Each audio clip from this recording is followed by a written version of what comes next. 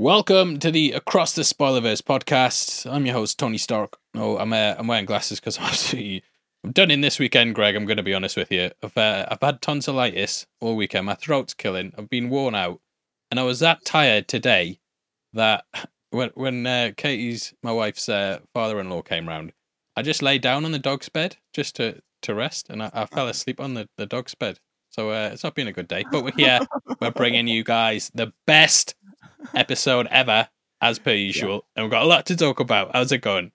It's going good. Neither of us are sleep deprived today. We're going to be great. We usually shoot these on Mondays. We're recording this on Sundays. On a Sunday today. On Sundays, this clearly shows where my brain is at.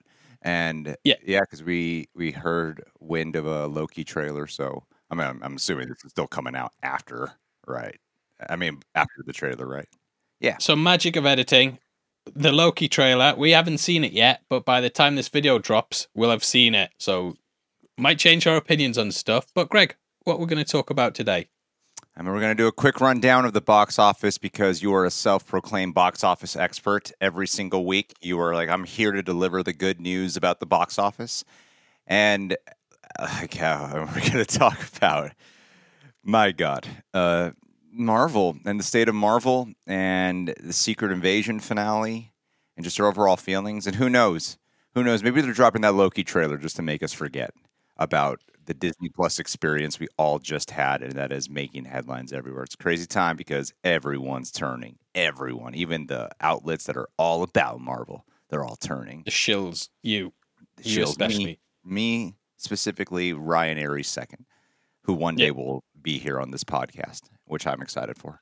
Sweet guy. Yeah, so that episode's got 8% on Rotten Tomatoes at the moment, which I think's a bit harsh. I think that should be reserved for stuff like, the worst of the worst. Catwoman, I'm talking that level. But it just shows like how that is brand damage to me. That is just the brand's completely ruined at this point where even, the good stuff doesn't get the highest score. It's kind of like what we saw with the DCEU. There were some really good movies in there, but the brand damage was just so bad that critics were just like, I'll just give it a bad mark anyway. I don't care anymore. But yeah, we'll talk about that in just a bit. Greg, what is the box office rundown so I can look and clever and not a long go? I bloody knew it. I'll spit out randomness while you get precise information. Even though you texted me stuff, I'm just going to read what Paul texted me. The Barbenheimer box office, $93 million it made over the weekend with only a 42.3% dip. That's amazing. I'm learning this in real time, guys. That's a really good hold. Worldwide, $750 million, dude. Crazy. Do you remember when Margot was saying how she was pitching that Barbie could make $1 billion and she might have overshot it a little bit? This looks like it actually has a shot at making $1 billion. That's crazy. With that drop as well. Yeah, that drop, 40. That's so impressive. It might even do it this week, That's so good. It's like $750 million worldwide. That's insane. Oppenheimer worldwide box office is $400 million after accumulating $46.2 million with a 44% drop. Damn, man. Barbenheimer is holding. This is so good. This is the 7th biggest second weekend in history for these films, only surpassed by the likes of The Force Awakens, Endgame, Infinity War, Black Panther, Jurassic World, and The Avengers. That's kind of nuts because there's obviously a certain kind of category for those IPs, and to see what these movies are doing, especially for Oppenheimer being an R-rated film, it's nuts, man. But then, we got our Disney talk. Bob Iger, take it, Bob. It failed, man. Yeah, so Haunted Mansion, I mean, we've been saying this for ages, haven't we? I'm not saying like I'm a box office expert or anything, occasionally we'll get stuff right. And one of the flops that we said was a guaranteed flop was the Haunted Mansion film. Mm-hmm. It's came in with a 33 million debut at the worldwide box office. That's worldwide as well. That's not just domestic. And yeah, the film's got a budget of 150 million. Disney just can't get a hit right now. I remember watching podcasts a couple of years ago when they were talking about the big earners for the year, and I think it was around the time The Last Jedi came out. It was Toy Story 4 basically, but they were going over how all of Disney's movies that year passed the billion mark. and they just dominated the box office that year. And at the moment, they've had like flop after flop after flop. Even the stuff that does, all right, it just tends to break even. And it's crazy. And this Secret Invasion stuff, whee, getting a bit crazy. So, do you want to jump into that next and just kick off? What were your thoughts on the Secret Invasion finale, Greg? Oh man, it's weird because after episode 4, I started 3 started showing glimmers of, okay, this is a dip. It's still fine, but it's a dip. And then 4 was like, I don't know, man. This is really starting to go down for me. You were already on the train of, I don't really like this. And then 5 immediately was, nope, this is not good. This is just not good. And then by the time we got to the finale, yes, it is not a good finale. It is really bad. It is a really bad finale.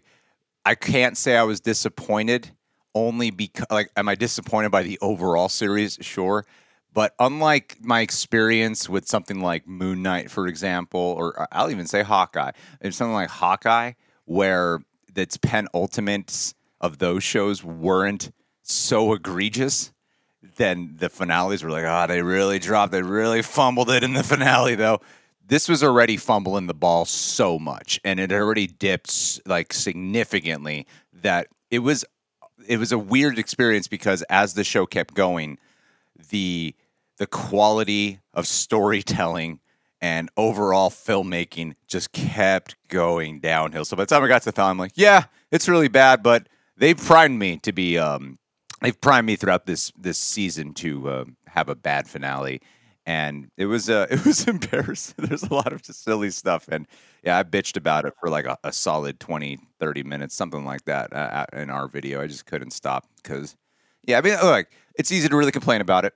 So I want to get like some quick pros out of the way. I kind of like the ending with Nick Fury and his wife. I thought it was a little sweet, even though it didn't really like emotionally do much for me. I thought it was like, this looks fine. I like the bookend of Fury arriving on Earth alone and then leaving with someone. I thought that was nice. And there were parts of the fight. I got so many issues with that fight, though, with Gaia and Grav. I got so many issues with the plan, just in general. There's so many problems with it. But the visuals have looked worse in a Marvel Disney Plus show before. So I'll be like, yeah, it wasn't as bad as it normally has looked. There were times where the visuals were kind of all right and kind of looked cool. But the fight context itself and then what they did with Gaia was, wow, overkill. What did you think, buddy? Yeah. So I'm kind of used to it at this point. Obviously, we've been covering MCU shows for a while now, and I knew for a fact going in that they do this. So I was writing my script on the day, and normally, I write it as I watch it. So if there's a big twist, oh crap, I've got to go back and rewrite the entire thing to recontextualize it to talk about this twist. So started off 5 minutes in, talking about Nick Fury, saying like, well, the conversation he's just had with his wife on the phone is a bit weird, that. It doesn't really say like, I love you or anything. It doesn't feel like a final farewell. And then I just realized, like, as he was coughing, I was thinking, well, he's dead if he goes into a reactor like this. So it can't be Nick Fury. It can't be Nick Fury. It has to be Gaia, who we haven't seen. She's not with Vara. So I just thought, I'm gonna rewrite that sentence back there. And then when we got to that point, I was like, yep, clearly Gaia. I personally think that Fury should have faced off against Gravik, and just looking at the way his whole character arc was handled, he's faced no accountability at all. So he basically used Skrulls to be his assassins and spies, got children drafted into his ranks, which is what Gravik was. He didn't get them a home. He also collected all of his mates' DNA to make a super weapon, almost got his wife murdered, got Maria Hill killed, got Talos killed, and in the end started a Cold War with the Skrulls and humans. Yeah. Didn't face any accountability for it, was just like, right, I'm off, I'm going back up to Saber. And I think that he actually left the world in a worse place than when he first came down to sort everything out. Because now prime ministers are getting gunned down in the street. There's like a war. There's a war going on where there's like I don't know how to properly talk about the let's say they're conspiracy theorists with guns. They're going around just shooting people. Mhm. You know, some suspect they're Skrulls, some don't. That should, to me, should have been the season. That should have happened about episode 3, and then from there, you know, Nick's trying to sort this thing out. That would have been Um, crazy. eh, That would have been crazy and intense. That would have had a real pulse to it. yeah, and according to what Daniel RPK said, like, take this as a rumor, but there's not any mention of the Skrulls in Brave New World or anything. So then it's not like they're building towards something, which we often feel with the Disney Plus shows as well. You know, they lead into something big at the end, and then Yeah. by the next movie they kind of worry that, oh crap, what if people haven't watched this show? Which, judging by the viewing figures, people haven't watched this show, so they don't really mention it. And I just feel in general like there's too many characters in the MCU at the moment who we're not going to see for at least a couple of years. There's Yeah. lots of overpowered characters, and also there's so much going on that it's actually difficult to have impactful things, because we know that these creatives who work on these shows, they're not working together as one big cohesive unit. So, for No. example, the director's come out and said, you know, he thinks the Rhodey switchover happened during Civil War, but he doesn't know for definite because no one's actually told him. And if you look at the showrunners behind all these things, they'll always come out and say something stupid. Like Sam Raimi, I love the guy, but I'm sure he even said he hadn't watched WandaVision. You know what I mean? Yeah. The writers didn't watch WandaVision. Yeah, and I feel like at the moment there's too many different projects that you can't end on a massive "oh shit" moment. You know what I mean? You could with Loki because it was set outside of time and space, but all these ones that are really connected to other things, you can't have that "oh shit" moment in the end because it's going to fuck all the other projects completely. It's going to lead to a point where, which I feel now, where I'm going into the finale, looking at the runtime, being like, it's a 30-minute finale. It's nothing major is going to happen, and if it does, it's going to be downplayed quite a lot and never really be brought into the movies. So, for example, Gaia, bloody hell, overpowered. She could one-shot the entire Avengers lineup. She's got all their powers, got Thanos' powers, who completely wreck them, Captain Marvel's powers. Like, she is insane. We haven't heard of her being in any of the films, and it looks like she's just going to go work for Sonya and probably be in, like, some MI13 TV show where it's gonna. I feel it's gonna damage the brand, because once you take the stakes away, and you sort of lose the impact of these shows, because we are hitting that point where people just aren't watching them anymore. I think it's really gonna hurt the brand. I think they have destroyed the brand of Marvel as a whole, and I think we're seeing that in the fact that all of Secret Invasion's episodes have been reviewed as rotten. People just aren't, vibing with it that much. The viewing figures are down. A Samuel L. Jackson led Secret Invasion TV show, that's crazy. To me, Phase 4 should have been Secret Invasion. So you come out of Endgame, it's a big end of the phase. You start Far From Home, big twist at the end. Nick Fury and Maria Hill have been Skrulls the entire time.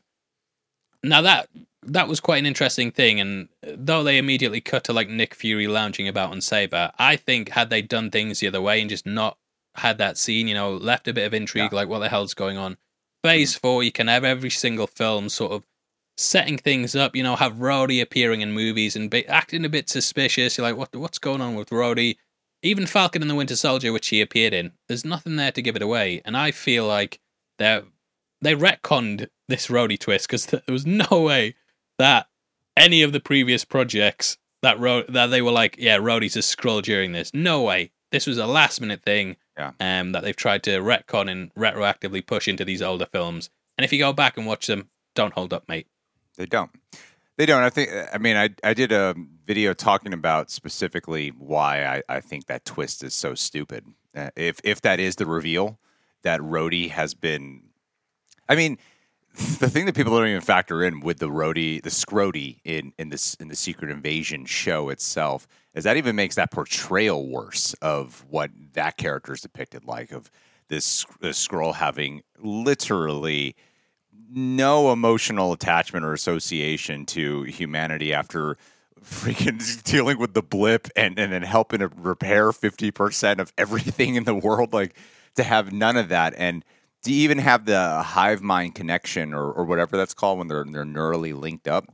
I really thought that Secret Invasion could do something very interesting and this was something that didn't even dawn on me till the finale when we got to the Rhodey moment, where we could see what the conflict must be like for a Skrull when they are taking on the memories. They're taking on their state of mind and everything. There has to be some type of dichotomy for them. And especially for a show that was claiming to be about dichotomy, it really doesn't do it with its characters. So, and even like Scrody never bothering to, like, when he's going around the hospital with a gun scared of Nick Fury, I'm watching this going, doesn't Scrody have the War Machine suit? Can't he access this suit at some point? He's just so reliant on his pistol and other political games that it to me, the Scrody just becomes dumber than on all accounts, if that's the case. And yeah, I don't like the idea if he has been. There are like some clues, sure, like people go to the hospital again, but it's also the fact that he's limping and shit. And so I understand that there can be some clues. I don't fully believe that to be the case. If it is, I think it completely undercuts so much of Rhodey's journey. As this is kind of going back to what you were talking about at the very beginning here, which is about how a lot of times these filmmakers, they come out and are like, oh, we don't actually know this, we don't know that, we didn't watch WandaVision, yada, yada, yada.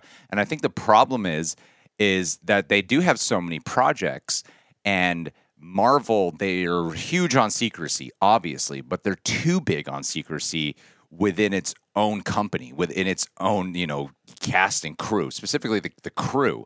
Like, if you're going to be doing all these stories that are reactionary to prior projects that are coming out, that are all tethered to each other, you need to have everyone on the same whiteboard connecting the dots, so that way they can all properly tell the story they need to tell, because the secrecy is just way too high, to the point where a lot of times the consequences aren't even felt anymore by the time you get to the ending of things.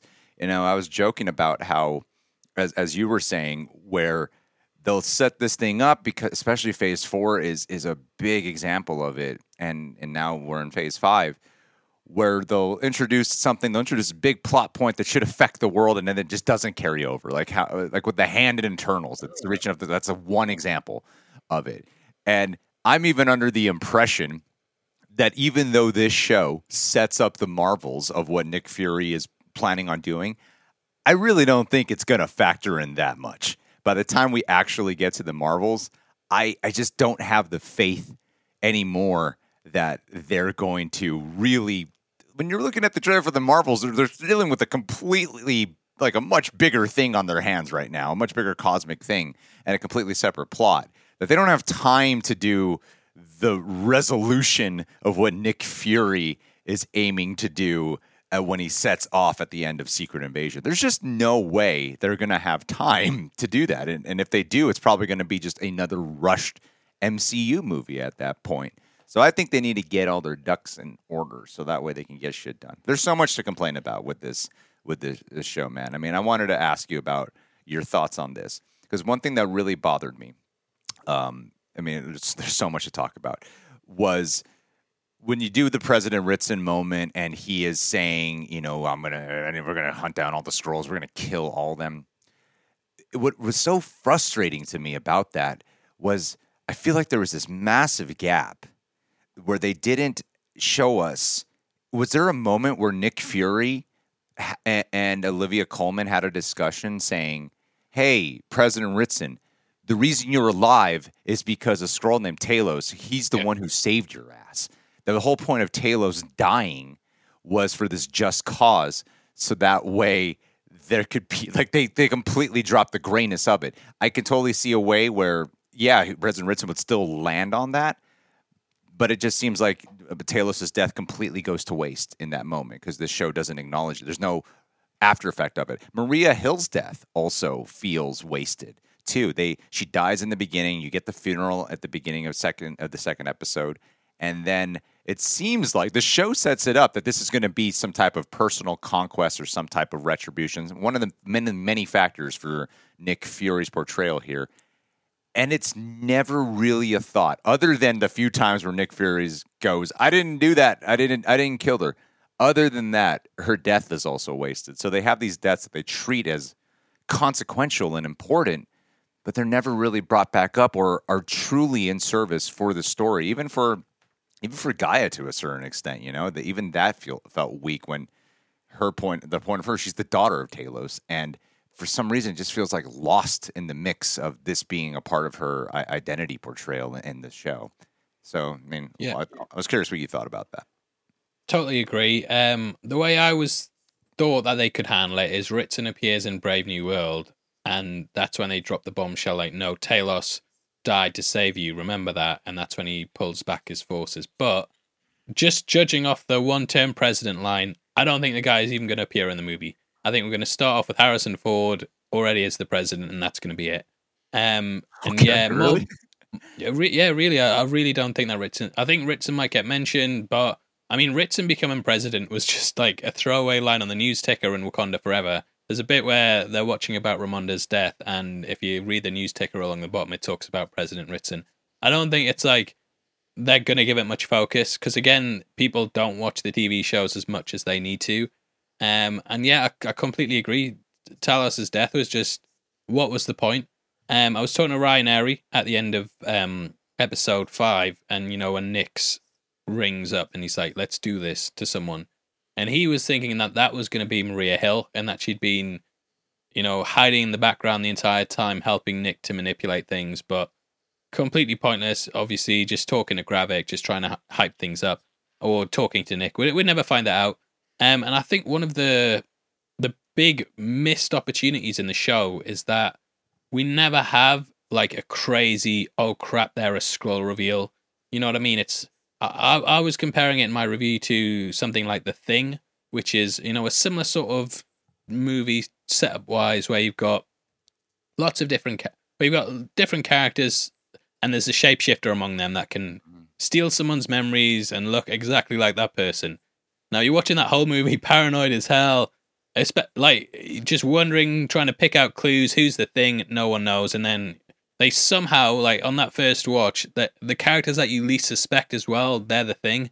And I feel like there wasn't that big reveal moment. There wasn't a crazy turn out someone was a Skrull. We knew from the off, after the Everett Ross thing, that, pretty much everyone who was going to be a Skrull. And that was due to the lack of cast. Obviously, if you have Secret Invasion is basically like your Avengers. Some of them are Skrulls, some of them aren't. You're going to have to really pay attention to stuff.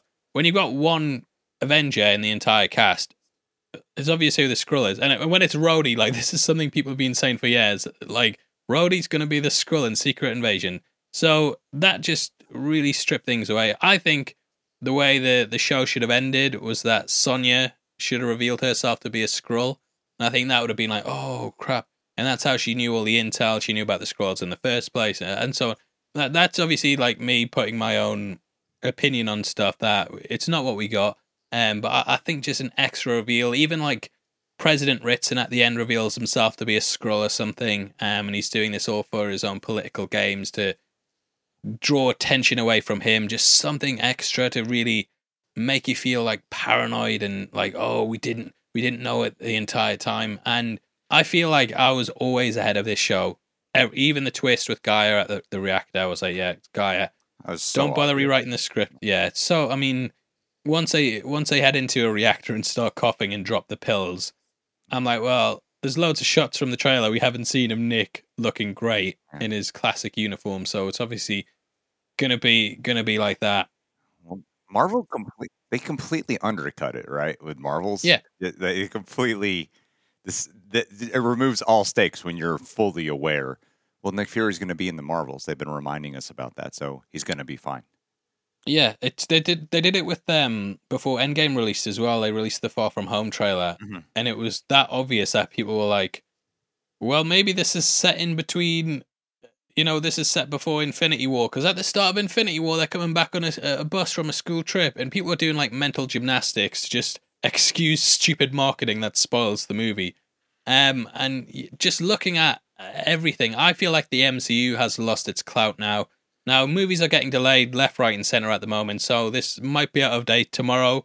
But at the moment, the Marvels is actually not getting any IMAX screens due to Dune booking them out for 5 weeks.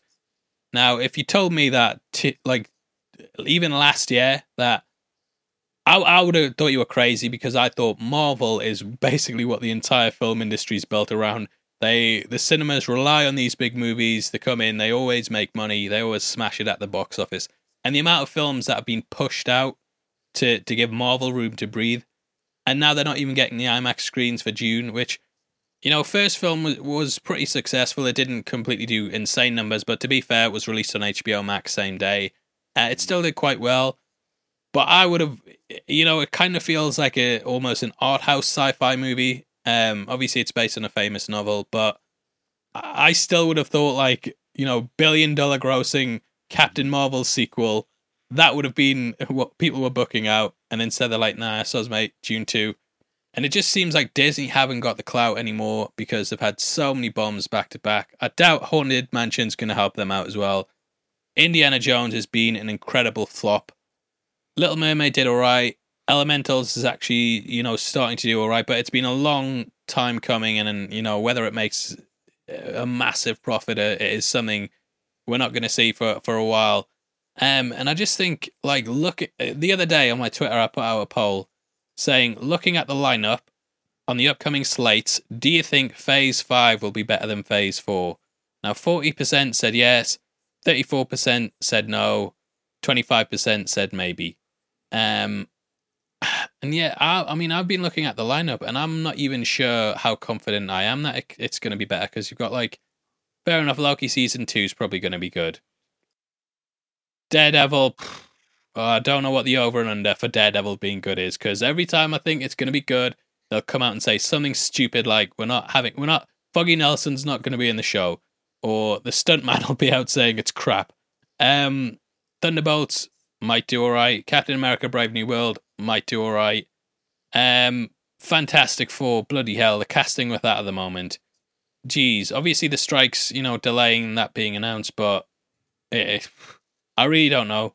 I mean, I'm not fully confident about Loki Season 2, if I'm being frank with you. I love Loki. A lot of people will say that's probably the best one of the shows. Yeah. But the director, whatever her name was, do you remember her name? I forget her name is. She left the show due to creative differences, and then they brought in the people who did Moon Knight to direct the show now. And to me, when you see her, how she talks about her experience with Loki Season 1, it just sort of reminds me of when Scott Derrickson, did Doctor Strange, and then he was supposed to do Multiverse of Madness. And then because, there was things like, no, we got to implement this, we got to do this, we got to do this. It took over so much of the creative behind it that the director jumped ship. That's the same impression. I like you and I both like Multiverse of Madness, but we can still acknowledge its messiness. We like it as a Sam Raimi movie. We like Sam Raimi movies, and it's I can totally see why your general MCU fan is just like, what the hell is this? Yeah. It's like turning. And I like the directors of Moon Knight, but there's just knowing that fact did get me concerned about what they're going to do. That it's probably going to be a movie that's this is our chance to truly set up the multiverse, and that was a huge show. Because that was a Disney Plus show, as much as the shows don't matter as much. WandaVision and Loki seem to really matter, especially Loki. Loki seemed like a very important one. Even the talk of Ant-Man after the post-credit scene was the clip from Loki. So, I think it's actually an important one that people pay attention to. But even early on, they were showing that stuff didn't really matter because they had Ralph Bohner as the big reveal. There was so much potential they had with that too. And I know we've been moaning about Ralph Bohner for years, but there was so much potential with that to launch the X-Men from it, or do something where, because we all thought it's going to open up the multiverse at the end of this movie, and it's Evan Peters is going to be revealed to be from another dimension or something. And Loki, I think is good because it's the only show that doesn't devolve into a big CGI fight at the end, where it's just people knocking each other that you don't really feel any impact for. And I think a show like this should have had a smarter ending, where it needed to be actually Gravik versus Fury, and Fury outsmarting him with his wit, instead of just being like, oh, guy, you know what? I know I ruined the guy's life or whatever. I know he's turning into a terrorist, but You just go sort it out, mate. And if he falls into the trap and he gives you Super Skrull powers, then you're sorted. But if he somehow throws you out of the machine or anything, so is love. But it's over. What I hate about that scene so much, I think Gaia's plan is stupid as hell. I think it's a really stupid plan. I'm going to hand over the harvest, and I gotta really hope that we're both going to be in this like accelerator machine. That way we both get the powers, and then I'm going to go off the chances that we can use these powers, and I can use my powers and beat him. Like, this is stupid. How do you even know you can use them? Like, how do you even know? I hate that trope. I generally in a fight scene, I hate that trope of there's no figuring out how to use any of these. What is the classic scene in like Superman movies or something when he's Learning how to use it? They go crazy. Yeah, the powers go crazy. Captain America, like when he's running in the first movie, when he's all buffed up, he's like, "Whoa, I can run!" Yeah. And that's just running. So the fact that she knows how to be like sleep, I know how to use my mantis power. I thought it was so dumb. My bigger issue with that is what's the character arc here with Gaia and Fury? Because, Fury, when he's talking with Gravik in the accelerator, he's lamenting so much. And he's even talking about, what my thought was when I started getting dusted away. He's explaining what is, I'm like, I finally let go of all this stuff. Well, I'm like, well, this isn't Nick Fury's arc because Gaia is the one saying all this shit. And am I supposed to take it like Gaia is speaking through the voice of Nick Fury, or she now understands his perspective, so that's her character arc? How does Gaia know all of this? Because they clearly didn't talk about any of this shit, and she's not mind connected to him. She's just putting on the skin. So how does she know all this? Unless there was another off-screen conversation and like, you make sure to go through all this when we're talking with Gravik or some shit. So I'm like, whose character arc is happening in this moment right now?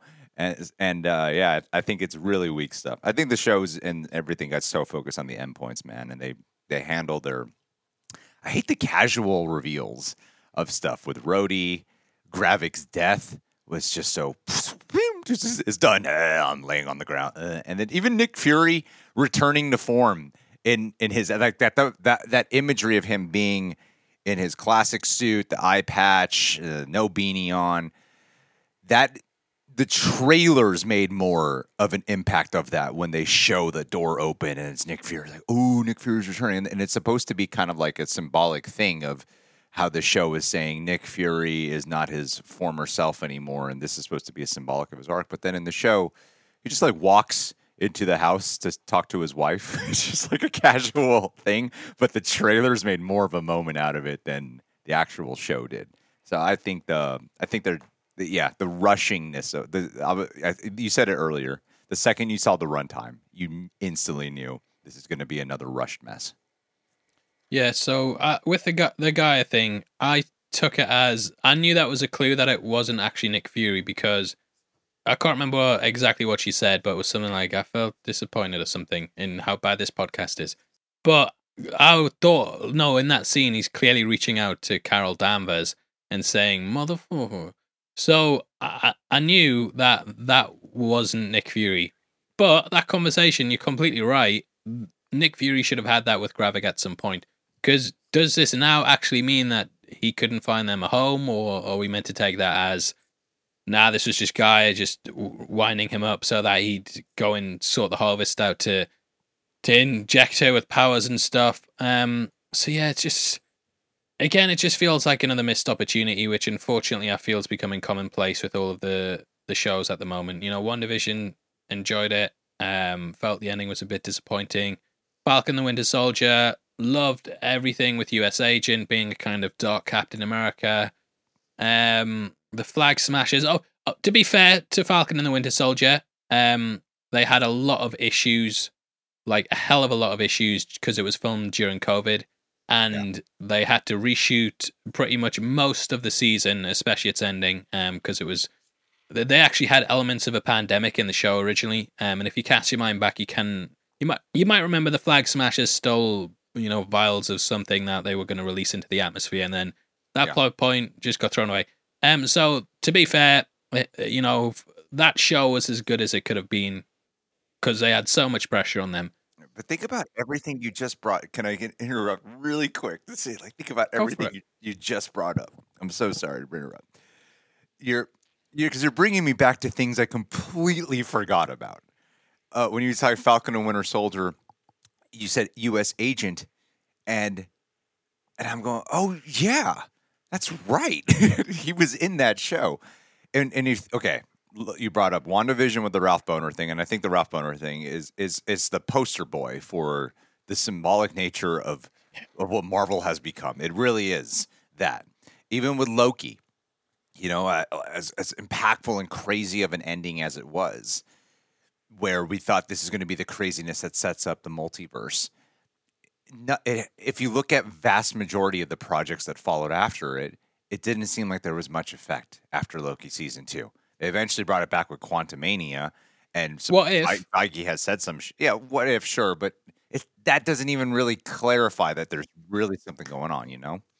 And then with Thunderbolts, they're taking, I mean, U.S. Agent, it takes so long to get to Thunderbolts. It takes so long to bring all this stuff around. So they have all these things happening that I'm completely forgetting about. Captain America, we still hear way more references constantly. Marvel is constantly reminding us about Steve Rogers, and no one ever brings up that we have a new Captain America. Actually, we have Sam Wilson, and they want us to just accept, you know, by the time we get to Captain America, the fourth one, that we have a new Cap, right? And but the MCU keeps reminding us about Steve Rogers instead. And you never hear an acknowledgement about a different Captain America out there. So they have all these things that they keep setting up, but you're not seeing how any of this is really, truly having an impact, or it just takes too fucking long to get to the thing they set up. It takes so long to get to that payoff that by the time we get there, I'm like, oh yeah, that's right. That thing happened. That's how a lot of it's been for me, is oh yeah. I think delaying stuff and having long gaps can actually help stuff sometimes. So, for example, you know, Invincible season 2, I'm sure I read that it's 3 years since the first season. Yeah, I think so. You know, The Boys has gaps in between. House of the Dragon has like 2-year gaps in between its seasons, which I'll talk about House of the Dragon in just a bit as well. And Across the Spider-Verse is another great example. You know, big gap between the first film and the second one. But there's nothing kind of distracting you during that. Now, with the MCU shows, the characters, they're not going to appear for a while, but there's so much other stuff going on in it that you just forget and don't really care anymore. Mm-hmm. And I feel like, you know, you're going to have that moment where you're like, oh, yeah, crap, I remember. But, I'm going to tell you, Greg, what I think the worst reveal in a TV show or shared universes ever. I think it's Hulk's son, Scar, who is just brought out at the barbecue and like, oh, this is my son Scott, by the way. I'm not going to remember. I remembered him for this video, but in like 5 years' time or whatever, when he finally comes back around, I'm going to be like, have I seen this guy before? Like, oh, yeah, he was in She-Hulk. He was in Really? He was in She-Hulk? I don't remember. What episode was that? And for the amount of time they wasted in She-Hulk, like, so many episodes in that I don't remember at all. They could have had an episode just centered around Scar and introducing him. You know what I mean? And it's just like these last minute things where it's like, oh, we'll figure it out down the line. Just drop it in because we're planning on doing some of this, but we're not actually developing them now. But yeah, just drop it in. And I just feel like you're hitting a point of, you know, we talk about superhero fatigue a lot, and as much as we're like we don't think it's real, we think it's bad movie fatigue. That does hit a point where you do just get fatigued with superhero movies in general. And this year has shown it because, you know, The Flash didn't do well, Shazam didn't do well. Blue Beetle's opening weekend meant to be like between 10 to 17 million. There's clearly something here going on where even your big projects like your Secret Invasion were going to go didn't even get 1 million viewers first week, which is like mental. What? If you told me like 10 years ago Secret Invasion would be made into a TV show where the Skrulls are trying to take over Earth and Nick Fury's trying to hunt them down, I went, oh yeah, the MCU baby, this is the best franchise in the world, and nah, just dropped it all. Well, I don't think Captain Marvel set up the Skrulls in a very exciting way either. You know, and that was Yeah. our introduction to them. So Well, I they think did, but they did something different that the show tried to undo. So in that, the Skrulls are sympathetic refugees, Mhm. whereas this is like, actually, mate, it's been 30 years and they're terrorists now.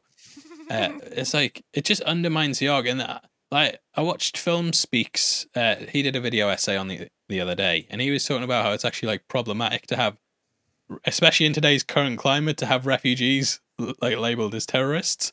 Yeah. And I was thinking, yeah, it's not really a good message there, Marvel.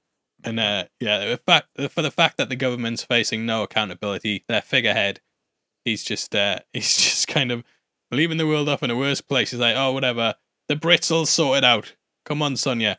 And I'm just reading through an article from the Direct here that talks about the 7 biggest criticisms for Secret Invasion's bad review. So yeah, we'll go through this, and then any final thoughts we'll let you guys get away. So the number one, what could have been. So this point's basically talking about, Secret Invasion, one of the biggest comic book events of all time in the entire history of Marvel.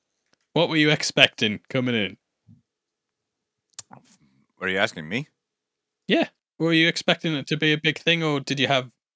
When I first heard about it, I thought it would be a big thing. I've read the comic. I thought it was it's an awesome comic. So I thought it would be more consequential. I thought you were reading off the Direct thing because I don't have that in front of me. Yeah, I expected it would be more consequential. And the I mean, I don't know about you, but I thought the trailers were great. I thought the trailers were like, oh, this looks taut and super tense and like a paranoia experience. And to be fair, like you and I really liked the first 2 episodes, so we thought that we thought it was going to deliver. We were defending. I remember on this very podcast, we were going, yeah, people get bad reviews, but we really loved it. We thought it was great, and now we're here a few weeks later doing the checks stop coming. Exactly, yeah, checks stopped coming in. Strike happened, so now studios don't pay us anything. Yeah, man, that's it's just kind of. I remember being exactly here with you, just defending the hell out of it, and now we're on this exact opposite train. It's so funny. Yeah. Second point: managing new characters. So Gaia ended the series as arguably the most important player on the board. Yeah. But she's not really put forward as an important character throughout most of the season. There's also. Yeah, they're just talking about basically all the side characters like Sonya Falsworth, Vara, how, they're brought in, but they're not really given like massive. I suppose Gaia is because she's the most important person in the Marvel Universe now. But she doesn't earn that shit, man. She doesn't earn it. No. It's hard for anyone to earn that, but especially her getting like that overpowered. It's no character. There's no catharsis to it. There's no real payoff in it, and it honestly feels like it just kind of comes out of nowhere. Yeah, completely agree. Now, why I wanted to actually read this article out on the podcast is because this next point, which I never thought about before, but they're talking about death bait. So it's basically like your episode ends on a big death or a cliffhanger to get you to come back next week. So Maria Hill died episode 1, Skrull Fury wife reveal episode 2, episode 3, I'm not too sure. Gaia's death in episode 3. Sorry, yeah, Gaia apparently died at the end of episode 3, but obviously she came back next episode, which no one was surprised about because, again, the marketing gave it away. Talos goes down in episode 4. And yeah, it's just, they're saying basically, these deaths were sold as like, oh crap, oh my god. And then the next episode, Fury's just like, oh, whatever, I don't really care. Like, and he didn't seem impacted by Maria's death at all. Talos's death, no impact on him. He just kept moving forward and was just like, I gotta sort this out. I know who a Skrull is, I know Rhodey's a Skrull, but I'll wait a couple of episodes until I confront them. Yeah, so next point, unless you want to talk about that one for a bit. No, I feel like we kind of talked about it a little bit earlier too with the death baiting, man. Yeah, it's a real like we talked about. There's no true residual consequences to any of this stuff. Or is it something that seems to factor into anyone's character arcs, really? Yeah. So the next point they're saying the MCU's Super Skrull, saying, originally Super Skrulls just had 4 powers, which kind of kept them limited. Whereas, they kind of jumped the shark and gained the ability of virtually every hero and villain in the history of the MCU. They applied zero subtlety to it as they showed the range from Drax to Mantis to Thanos to turning Gaia into a remade Captain Marvel. The worst offense of this overpowered character is that it left Gaia on the board. A character that has already had a less than stellar introduction in the MCU is now the most powerful player. Yeah, and they're saying basically the Superman problem has made its way to the MCU. Which Superman problem, in case you don't know, guy's too overpowered. Like, what can challenge him? I feel like they're gonna do a cop out and basically be like, "Oh, the powers only lasted for 48 hours. They wore off after a while," and it's just gonna be a complete cop out. Did they explain why Gravik could not heal? Yeah, I don't know, because he got stabbed in the exact same spot earlier in the fight. He gets like lanced through it with that frost giant arm or whatever, and then he gets shot through it. Yeah, you'd think that with having all the power, like so many powers, with Extremis also included in that mix, that he would be able to heal from that. Yeah. Say we want about She-Hulk, man, but they really nailed it down the average Disney Plus finale. Though when they ripped on what happens, usually Secret Invasion immediately did it. That's actually point 5, which is She-Hulk warned about Marvel Studios. Oh no shit! Finales, yeah. And it's basically talking about how She-Hulk blatantly called attention to them just, resorting to these CGI-driven fights instead of focusing on the story being told. For Secret Invasion to be this grounded espionage story, everyone was waiting for a cerebral ending, and what we get is one of the most over-the-top CGI fights. That's just every power of every hero and villain just action figures just smacking together. And the 6th point is the lack of a conclusion, which again we've talked about before. What Fury's left the planet like. There's like a Cold War going on. Genocide of Skrulls and humans alike. Gaia's off with Sonya Falsworth to combat this initiative. It's just kind of all over the place with the most powerful character still left on the board, who could probably take over the planet single-handedly. I mean, the Avengers could come together, but there's not many people. And the final point is the James Rhodes situation, which, talked about that. It's just, I feel like they can't do it at Civil War. They just can't have that be the turning point because it just robs the character of so much development. Yeah. The most impactful moments that Rhodey's had in the MCU, or at least some of them, if it is Civil War, it's saying he was a Skrull during that. He's not there for the death and funeral of Tony Stark. Didn't make the baby Thanos joke, they're saying. Didn't witness the creation of Tony Stank. Yeah, it's just stupid. You know really what stupid. I think that sure there is an argument. The reason why, okay, I'll tell you why I don't love this argument. Because I've heard it. They say I thought it too at first. Of okay, well, there could be something really compelling for Rhodey to make it a true compelling character. Because Rhodey has never, to me at least, been the most compelling character, right? And I think Armor Wars was the idea that here we could really start doing it. Like Don Cheadle's always been very charismatic and he's great support, but I have never really been like, that's a compelling character. He's one of my favorites. And it seems like Armor Wars could be the thing to set him up for that. And let's say it was Civil War and when it all started, and this is where it allows him to come to all these realizations and the place that I belong, and he wasn't around for Tony's death, and arguably, he's the one who might need to take up sort of the Iron Man imagery now because he's War Machine. And then also, but as much as I think there's room for potential for something to make really rich out of that character, I highly doubt my belief in what they allow for their writers because of how the studio rushes everything now and doesn't really inform their writers, and the fact that they want to make Armor Wars, they're making Armor Wars a movie now instead of a show.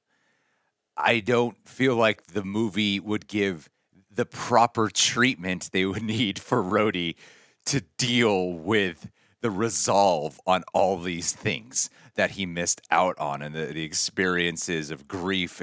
There's so much the guy would have to process and deal with that the movie would probably just brush past a lot of it or rush through a lot of it without giving real service to it. And the reason I say that is because of how the MCU has been lately, that I highly doubt they would be able to do it justice. Yeah. So I really hope that something feels like they were testing the waters to see what the response is. I don't know if you get that impression. We're going to intentionally say we're not going to intentionally, tell you guys exactly when this took place, but we're going to want to see the response, even though we have laced some clues that it could be right after the events of Civil War, due to the fact that he can't walk and all that jazz. So it could be that, but there's also the argument that it could have just been right after Endgame. So yeah, I think it could have been after that. I think that makes the most sense. I think that does, because Gravik hadn't turned against Fury at that point, so there'd be no reason for him to be abducting people and swapping them out with Skrulls. Also, looking at the timeline, Greg, Civil War set in 2016, Secret Invasion set in 2025. That means that a Skrull was pretending to be Rhodey for 9 years, which I couldn't be arsed with it, mate. I couldn't be arsed with that. 9 years of doing that crap. And I think one of the reasons that the Skrull didn't use any of Rhodey's armor and why he didn't use it in Falcon and the Winter Soldier is because that armor has AI in it that would probably be coded directly to Rhodey's DNA. And I think they might explain it with that. So if he try and gets in, because after Iron Man 3, obviously everyone's just getting suits and getting the Iron Patriot suit. So I think they would have upgraded it at that point, because Tony Stark's known for his upgrades. And I think they would have made it so that, if you don't actually have Rhodey's DNA, you can't pilot it. So that's why I don't think it was in those shows. The only way I would say this, like Scrody, would have been more if the Civil War thing would be effective if they revealed Scrody was the big bad of it. If he was the mastermind. It makes no sense to me that this Scrody would be Gravik's bitch after every single thing that he's been through, especially dealing with like Thanos and the battle for Earth. There's just no way I could see this guy going, yeah, I'm just going to answer to Gravik from here on out. It just makes no sense to me. Yeah. There comes a point where you drop the cover as well. I feel in that final battle, when Rhodey's paralyzed, when Thanos basically attacks Avengers HQ, we get a cut to Rhodey, who has red blood at that point, I must point out. But lying in the Mark 1 suit, that's destroyed. Goes, canopy, canopy, canopy. Rolls out, crawls across the floor to get into the, completely messed up, trying to free Rocket from under the rubble. I feel at that point, you stop pretending to be paralyzed and just get yourself out of there. And yeah, for them to just keep up the act, I mean, they couldn't even keep the act up during like some scenes with Nick at the hospital or when they were having that drink, you know what I mean? Yeah. So yeah, to keep the act up throughout all that. And I think they're going to see the backlash from fans as well and just be like, nope, it was Falcon and the Winter Soldier, guys. You guessed it. Yeah. So yeah, just stupid. But another thing, we keep bringing up Disney budgets and box offices. I think it's important to talk about how much was spent on Secret Invasion. So the budget is $225 million for 6 40-minute episodes. I'm going to give you a comparison. Talked about this on Twitter at the weekend. House of the Dragon, 10-hour-long episodes, $200 million.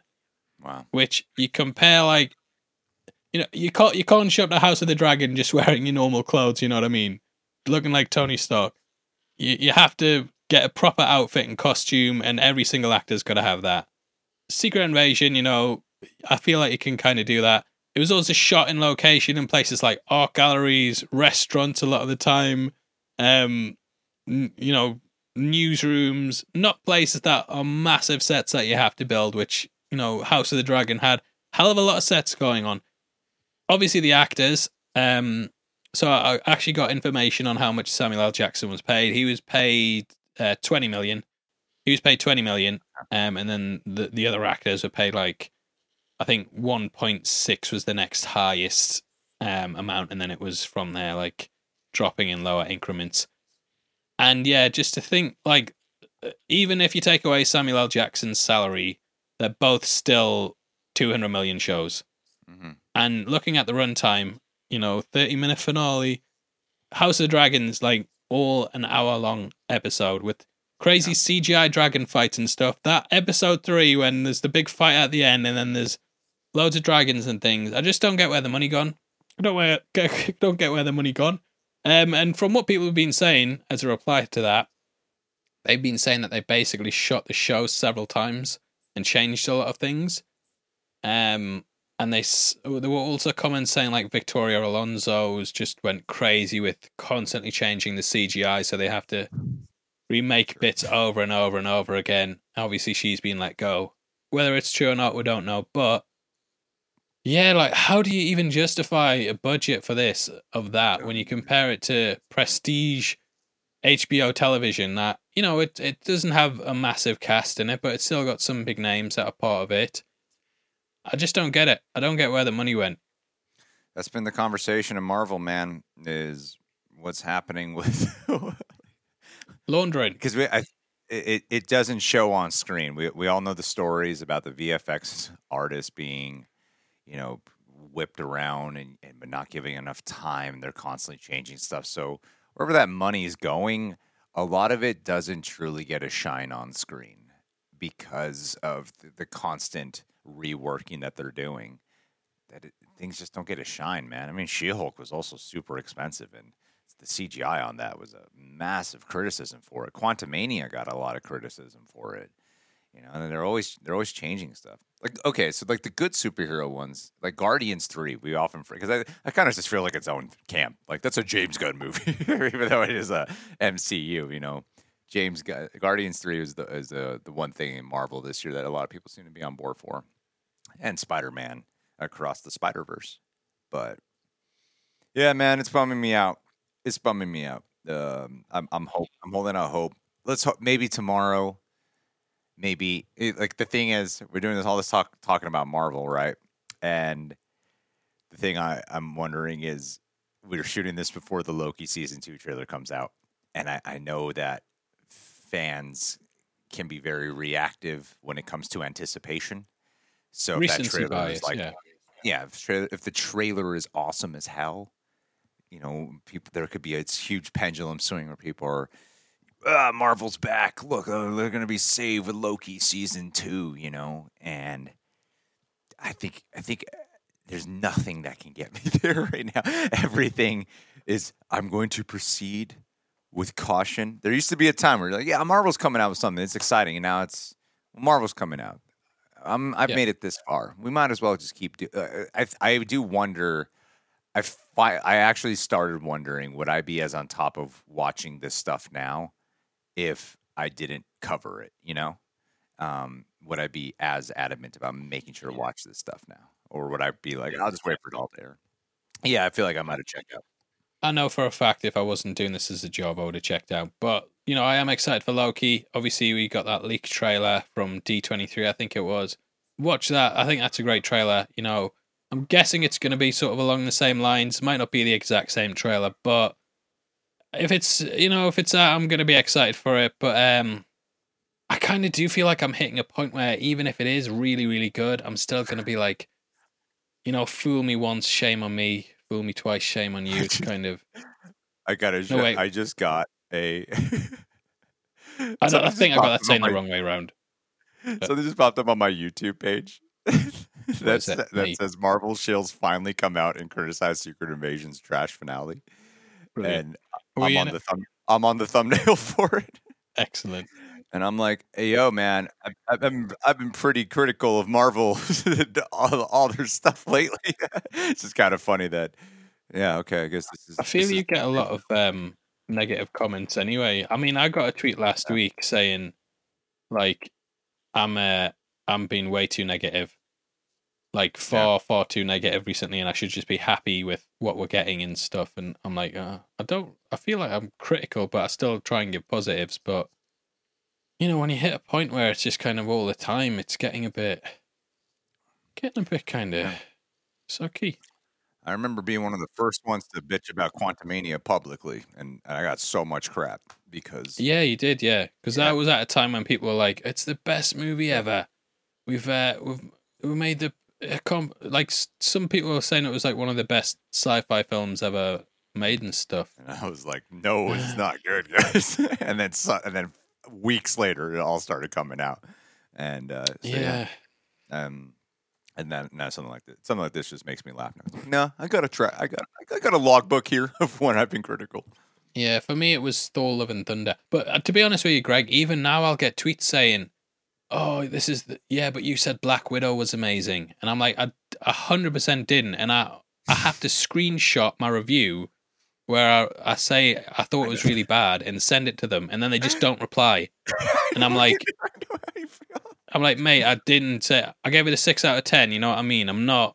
I wasn't singing its praises. And it does get exhausting, the whole shill conversation, because it's like, no matter how many times you give, like, you'll say something's bad. You say something's good, you're a shill. If you say something's bad, you're a hater, and there's absolutely no in between, because people are absolutely moronic and will just jump to these labels because they can't understand nuance. Yeah. Like, I honestly think they're just buzzwords that people use, because if they were like, people who thought Secret Invasion was okay now say it's bad, it wouldn't get the clicks. So it's like the Marvel shills getting crazy stuff. They're finally turning against it. It's like, mate, that was like Thor: Love and Thunder. I think my thumbnails are the most misleading parts of. It's the problem with my face and thumbnails, because I'm always like, what's like the most engaging expression reaction if it's the reaction kind of video, and I think a lot of times that can be misleading. So I'm trying to just There's no way this person's watched your like hour-long reactions to hear my Secret nuanced Invasion every week. conversation. Yeah, there's just no way. Yeah. They've just seen that you like Marvel sometimes, and that you've said Secret Invasion's bad. Like, he's a bloody shell, but he's turned against it. He's turned against it finally. He's finally honest. Yeah, because like, what can I say? Because if I say something's bad, I'm now turning against the franchise. If I say something's good, I'm shilling. It's like, you guys are morons. Like, I don't need to shill for it. Like, most companies hate me genuinely because I spoil their films. Disney's not ringing me up going like, can you drop a plot leaks video on the Marvels and at the end say that you don't really think it's gonna be that good? Like, oh yeah, of course, mate, I'll spoil the entire thing. You know what I mean? Just ridiculous. But yeah, I gotta go to a family lunch, Paul. I know for a fact you're gonna watch that video in full first and be like, oh, what this? No, it's an hour and a half. I don't got time to waste on that. Yeah. So I'll watch it for you and comment on it saying great video. He really got on his ass there. And leave timestamps too. This for the Real Rejects part. The best part was right here. Yeah. Oh, they got Cosmic Wonder on it as well. Oh, you found it? No. Yeah, I just did. I typed Marvel Shields in and did by recently uploaded. Yeah, finally got it. So yeah, guys, thanks for sitting with us for another enthusiastic video where we do get really negative on these things, which are we holding hands? We don't want to be. I just realized. Are we in the holding hands pose? We might be now. But sometimes they flip it around randomly. But yeah, guys, thanks for watching our marathon of holding hands. If you want to support the channel, subscribe to the podcast. We drop it all the time, every week. We're trying to do it weekly. We have done it weekly so far. It's also on Spotify, Amazon Podcasts, any other podcast that you listen to. Apple Podcast, yeah, because we got to pay for that. Those sums of a bitches. So yeah, if you want to, those links are in the description. You can listen to us on the go. If you want to support the channel and buy our merch, then we can do that. And yeah, well, thanks a lot again for sitting through this. Obviously, we'd also love to hear your comments on Secret Invasion. Tell us that we should be thankful for getting anything and not have to go back and get proper jobs. Call us shills, call us haters, whatever you want, mate. But thanks for engaging with us. We love you. Support's really blown us away. And honestly, you guys, you make it amazing. Thanks a lot. You take care. Peace. Peace.